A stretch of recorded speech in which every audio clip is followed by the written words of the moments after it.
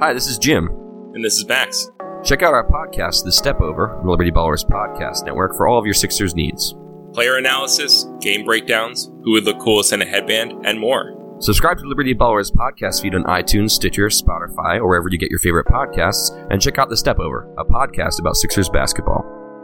Mostly.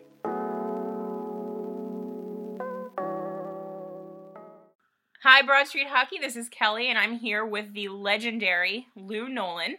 And he is, of course, the in-arena announcer for the Philadelphia Flyers, has been for years.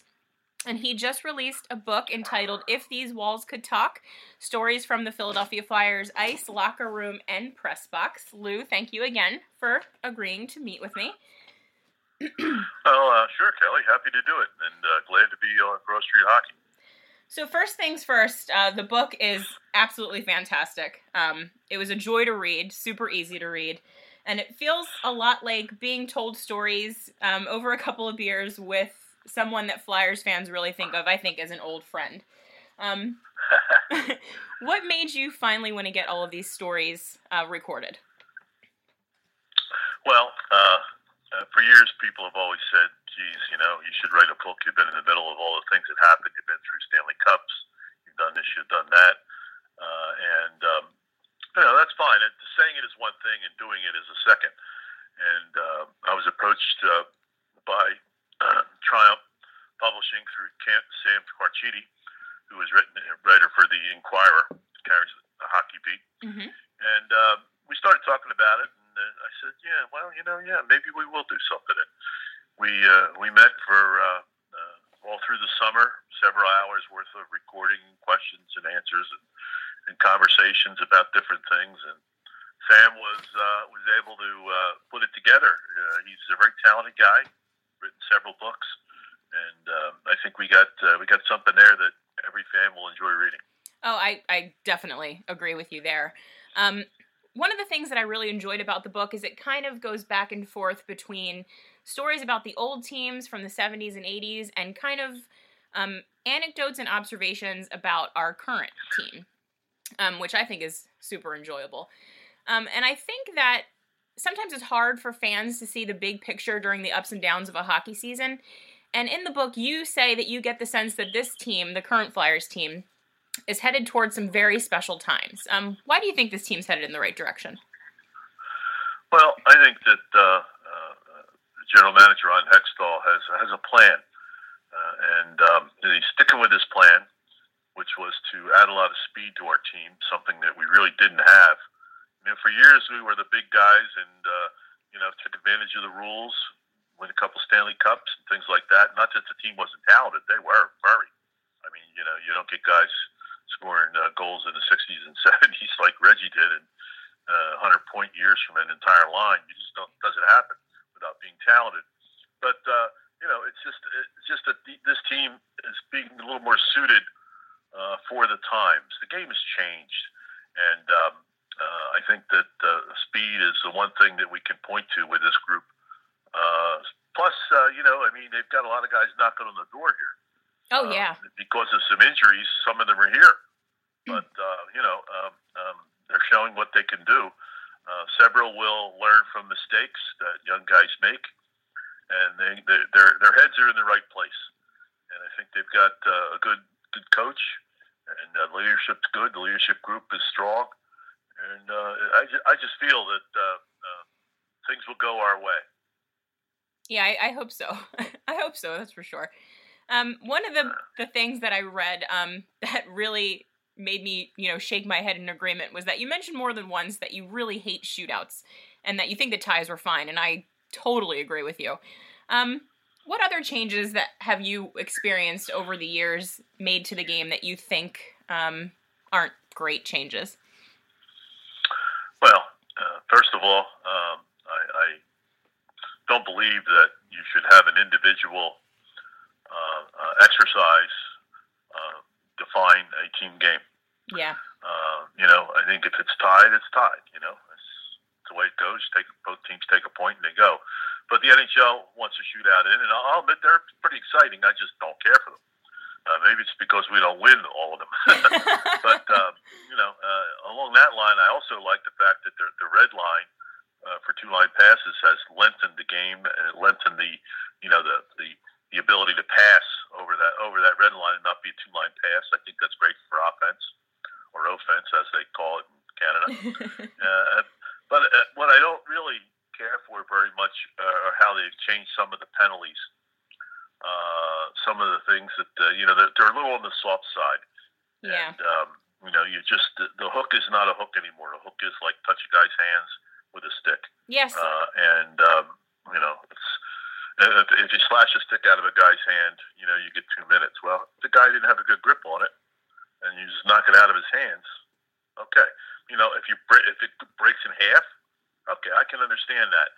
But so many of these composite sticks now, if they happen to tick a skate blade, they're doomed. They're gonna bust right in half. That's why you see players shoot and the sticks break in half. They've probably been ticked by a skate blade or something like that.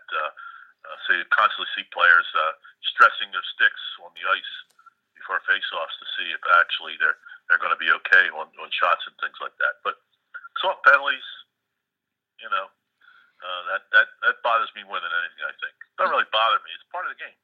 But it's what the owners want, and the commissioner follows that through for them. So I guess it's a good thing. Yeah, I think slashing in particular this season has been a little bit frustrating to watch. It's kind of hard to know what's a slash anymore, but we all learn as we watch. We know what that is, but yeah. The other stuff is difficult. Okay, so as I mentioned earlier when we were speaking, I've been a Flyers fan since the late 90s. And even through all of that time, I can honestly say that the most shocking day that I've experienced as a Flyers fan was the day that both Mike Richards and Jeff Carter were traded, kind of one right after the other. And I was actually surprised that, given your long history with the team, that was one of the most shocking days for you too. It kind of seemed like you were more shocked by that than when we traded Bernie. Is that right? Yeah, maybe. It was. Maybe, I was the same age as most of those guys in the early years. The younger guys, the team's a little older, more mature, but I was about the same age as Bernie and Doug Favell and some of the young guys that were on that team. So maybe I wasn't as involved when all that happened, and I wasn't down on the ice. I did some traveling with the team. That was fine, and got to know those guys pretty well. But it wasn't the same as when you trade guys that are destined to be your heart and soul for the future within like 35 minutes of one another. And I'm sure the trades were brewing for a long while before they really happened. But you pull the trigger, and next thing you know, you've got some things that are really changed. I would say, Kelly, that when you look back on some of these trades now, it's easy to quantify them because time has passed, and you see people perform that are either A, the draft pick, or B, the player that came in. And I think the trades have been good for the Flyers in both instances with Richards and Carter. Nice guys. I never really could get close to either one of them, but nice guys. And Bernie wound up back here, and we all know what happened there. So. Yeah, that worked out pretty well for us. All history, yep. All right, so speaking about those teams from the 70s, one of the things that I really enjoyed, as someone who, didn't get to watch Bobby Clarke live, but obviously he, his kind of presence hung over this team for, as long as I can remember. Obviously he's a legend. So I really liked kind of reading the firsthand stories that you were able to share with people from the time that he was on the team. And he topped your list of the greatest leaders in Flyers history. And one of the things that I was kind of wondering when I was reading that is I kind of always felt like Bobby Clarke was not only a good leader, but he kind of embodied what it meant to be a Flyer. I feel like more than most teams in the league, the Flyers kind of have cultivated a real culture around the team and the organization and just the Philadelphia region in general, like with the Youth Hockey Foundation and everything that Mr. Snyder did for the community. It's a real culture that I always felt like Bobby Clarke really embodied more than anyone else. Is there anyone else that jumps out for you as not just a great leader or a great player, but a really great flyer? Well, first off, let me say, Kelly, that Bob Clark established what it meant to be a flyer. He's the guy that everyone should choose to emulate going forward. However, he played a different game and it was a different time. And who knows what would have been with the rules being what they are now with, the hands and the slash and this and that and the other that we just talked about with Bob. He might have had a lot more minors, but he still would have been a great player because he never stopped. Never, ever stopped. And if he was playing against you, I mean, you better have your head up. And you better protect the puck because he would take it away from you in a second. But to answer the question, I thought that a number of the Flyers captains embodied that same thing. And if I could point to one guy, I would probably say Dave Poulin, who came in here as a free agent, so to speak, and sort of took over his team, when he played with Hexie and with Timmy Kerr and those guys that went almost all the way. I mean, if not for injuries, and a bad shoulder from Tim Kerr from taking all that beating in front of the net,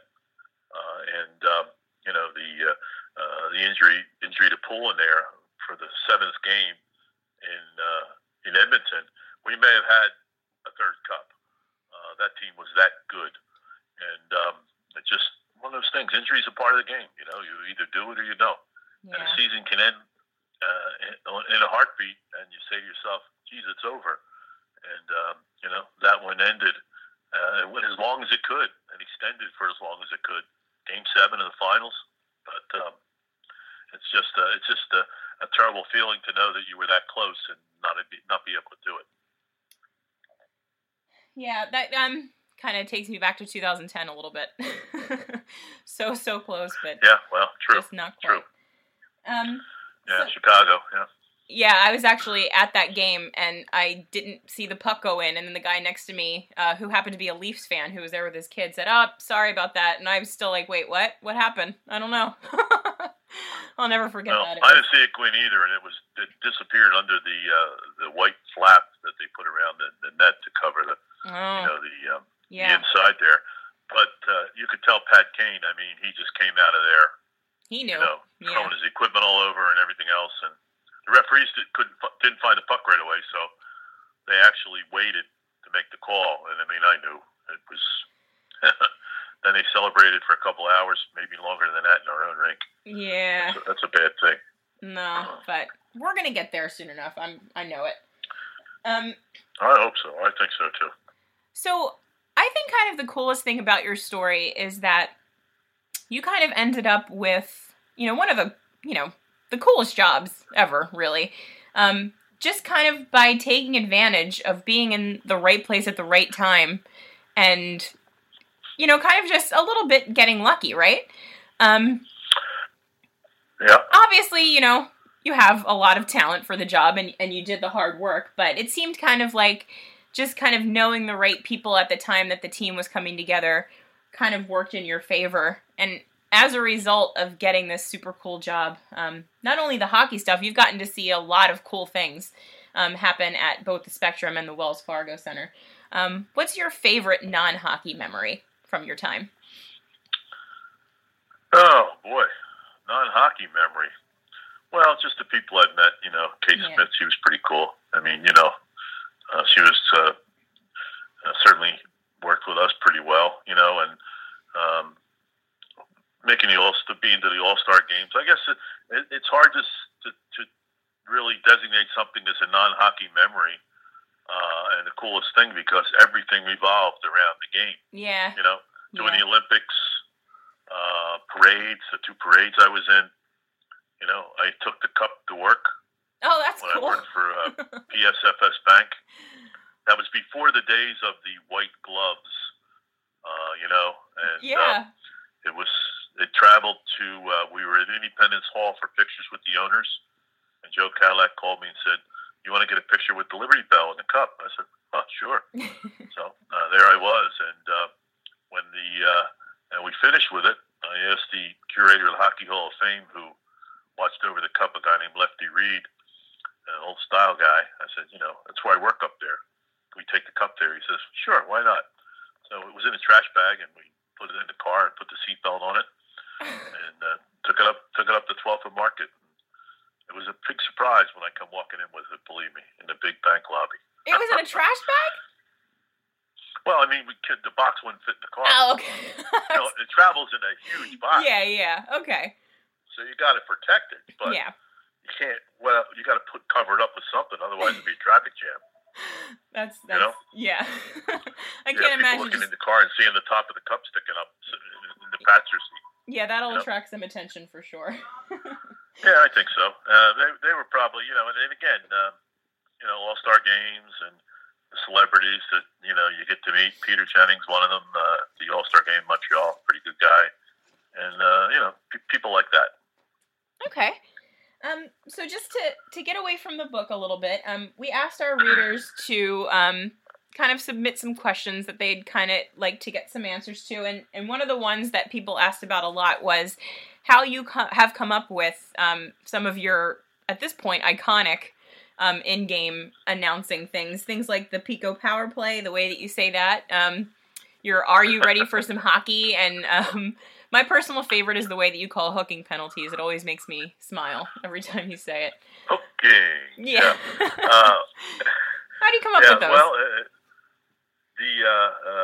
the Pico power play, first of all, obviously the ad guys sold Pico on this concept, and they came to me and said, we're going to announce this before every power play. So, I try not to be a cheerleader.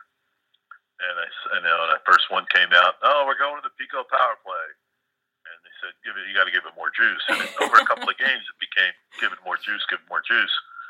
And, then I sort of got into it. And Pico liked it. They produced little buttons that are somewhat like the That Was Easy button, except there's a Flyers logo on it. You push it, it says, has me saying that Pico power play thing. Oh, that's pretty cool. And, yeah, there are a few of those around. And not a whole lot, but a few. And, that was one of them. And it continues to, that people like it today. In fact, people tell me that, and I can't hear them, but I understand that the fans in the stands say it when I say it. Oh, yeah. Yeah, I can never hear that. I'm enclosed in glass. The hooking thing, just I started to do it, and Mark Wyatt, who is the guy that runs the music up there, and we talk once in a while, and I think I put hooking for him. Started out with that hooking, just for fun, and we always kid about it when I say it. But that's the only one that really has a distinction. Yeah, it's fun. And are you ready for some hockey? Well, I did that a couple of years, I guess. I don't know. And now they've asked a fan who's designated to say it. And Shawnee Hill, the in-arena host, my colleague there, meets with a fan before the game, and the fan gets a chance to say it. And it's cool. It's cool. The little kids, belt it out. It's a lot of fun. It's a lot of fun. I actually didn't realize that they have fans doing it now. That is very cool. Yeah. Yes. Okay. What is your favorite all-time Flyers line combination? Well, the line that produced the most, I think, LCB line, Leach, Clark, and Barber, by far. Yeah, it's hard to argue with that one. They have 141 goals one year, something like that. Yeah. I have the Flyers produced something that sort of looked like a dollar bill.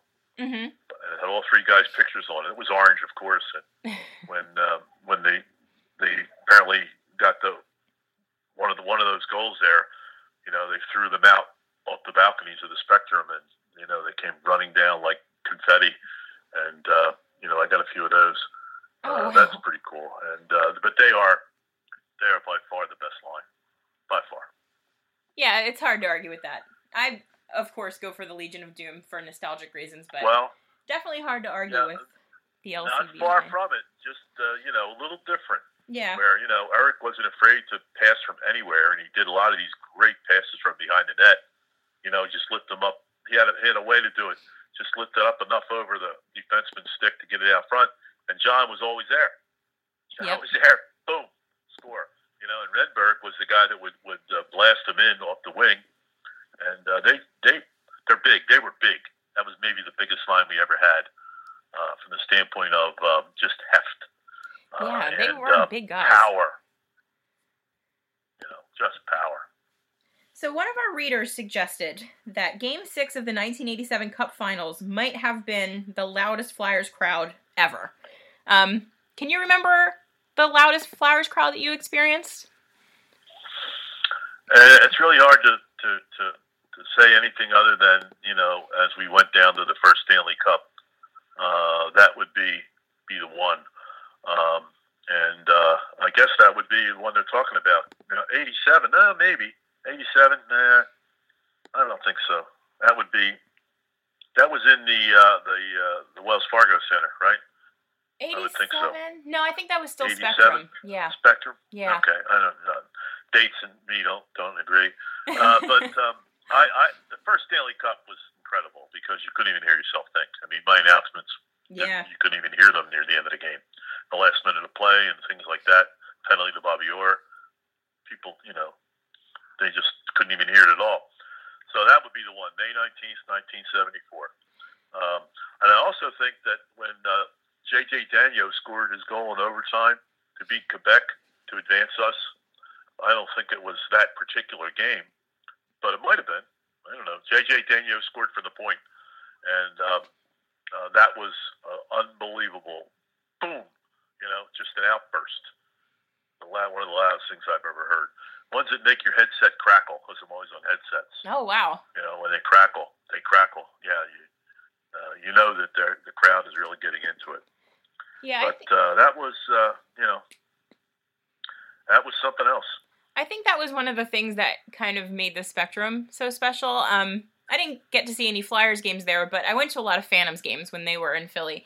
And even for those games, that building just got so crazy loud in a way that the Wells Fargo Center just can't because it's so big. But yeah, the way that the sound bounced around in the Spectrum was amazing. You could take the Spectrum and put it inside, lengthwise of the Spectrum, inside the width of the Wells Fargo Center. I mean, that's as big as the building is. Oh, the pitch of the building is different. Yeah. The Spectrum was more of a hockey building, mm-hmm. And with a different pitch in the stands, only because they didn't have to really make sure that there were, boxes for different levels of seats, right? Yeah, and premium stuff. And this is, it's wide now. It's wide, and the first game was ever played there. It was Canada and the U.S. in World Cup of Hockey, and I think it was Canada. It might have been Sweden. Anyway, USA won, and that was very loud that day. Very loud. That's cool. Okay, so I have one more question for you, and it takes us back to the book a little bit. Towards the end, you tell a lot of anecdotes about players kind of being goofy, and which ones kind of made it a point to make things a little more fun. Like, I think Scott Hartnell seemed like he was a big clown. Oh, yeah. Who would you say on the current Flyers roster is the biggest goofball? I don't know. There are some guys that are goofballs. And you see it when they come out for the warm up in the hallway, getting ready to go. Mm-hmm. I think as big a goofball as any isn't really a player. It's one of the guys, the equipment manager, Derek Settlemyre, who is crazy as all hell, and he is. He's a wild man. He's a good guy, and he keeps everybody loose, And back in the day, JR, Oh. JR was good, and Bernie early on. So, from the standpoint of today's players, I don't know. I'm not in the room before the game. You hear a lot of guys that try to make it loud mm-hmm. and say different things, but today's players are a little bit different. But I'm sure they have their crazy guys that do the things like cut your ties in half and, nail your shoes to the floor, we even had the guys, Russ Lonsberry early on wore a toupee, and they even cut his toupee in half. I mean, oh my God. The early guys, Van Impe was big on that. Yeah, I did that stuff early on. I really like those stories. I guess it was a different time, like a little bit more like the movie Slapshot, where these guys were really they were professional athletes, but they were, kids playing a game, having fun, and it really kind of came across in those stories, and it was really fun to read. Yeah, you're right. And today, we're just talking about it with a couple guys at the carnival. The players are measured in every possible way that they can be. They have a chef over at the practice facility that makes sure that the nutrition is right and meals guys eat. There's the training staff is different, when the guys come into camp, they're measured how they worked out over the summer. And back in the day, the Stanley Cup years, the guys arrived at training camp to get in shape. Yeah. Now you arrive at training camp, you better be in shape or somebody's going to take your job. So the players are different, just because the stakes are a lot bigger. Right. Yeah. The salaries are huge in certain instances, and I mean everybody makes a good living. Guys make the NHL; they're doing okay. Yeah. But it's they want to work to get a lot out of the players all the time. All right, Lou. Well, thank you very much for having this little chat with me. I really enjoyed it. Once again, his book is called If These Walls Could Talk. And if you are a Flyers fan, or if you have a Flyers fan that you know or love that you want to get a gift for this holiday season, I really just can't recommend it enough. It's an excellent book, an excellent read, and you will not be sorry if you pick it up. Lou, thank you so much for speaking with us today. You're very welcome. It's Amazon, it's Barnes & Noble, it's at the center in the team store, and Sam Carchidi and I will be signing books down there on the 16th. For about from about 4:30 to 6:15 when I've got to go to work. So anybody that grabs one there, get it signed. Yeah. It's pretty cool. Awesome. A lot of fun. All right. Well, thank you so much, Lou. You're welcome, Kelly. You take care, and thanks for getting me on. You're welcome. Have a good night. Okay. Bye-bye. Hello, I'm Spencer Hall from SB Nation, and I want to tell you about my new show, It Seemed Smart. It Seems Smart is a show about people doing things that, for some reason or another, seem smart at the time. Those things might include doing a little cocaine and driving a bike up a mountain. Or, I don't know, maybe racing 100 miles per hour across the country in the middle of the night with no one's permission. Or even stealing a bat from an umpire's room in a Major League Baseball park. Check it out, and if you like it, tell a friend. I'm Spencer Hall. Don't do anything smart.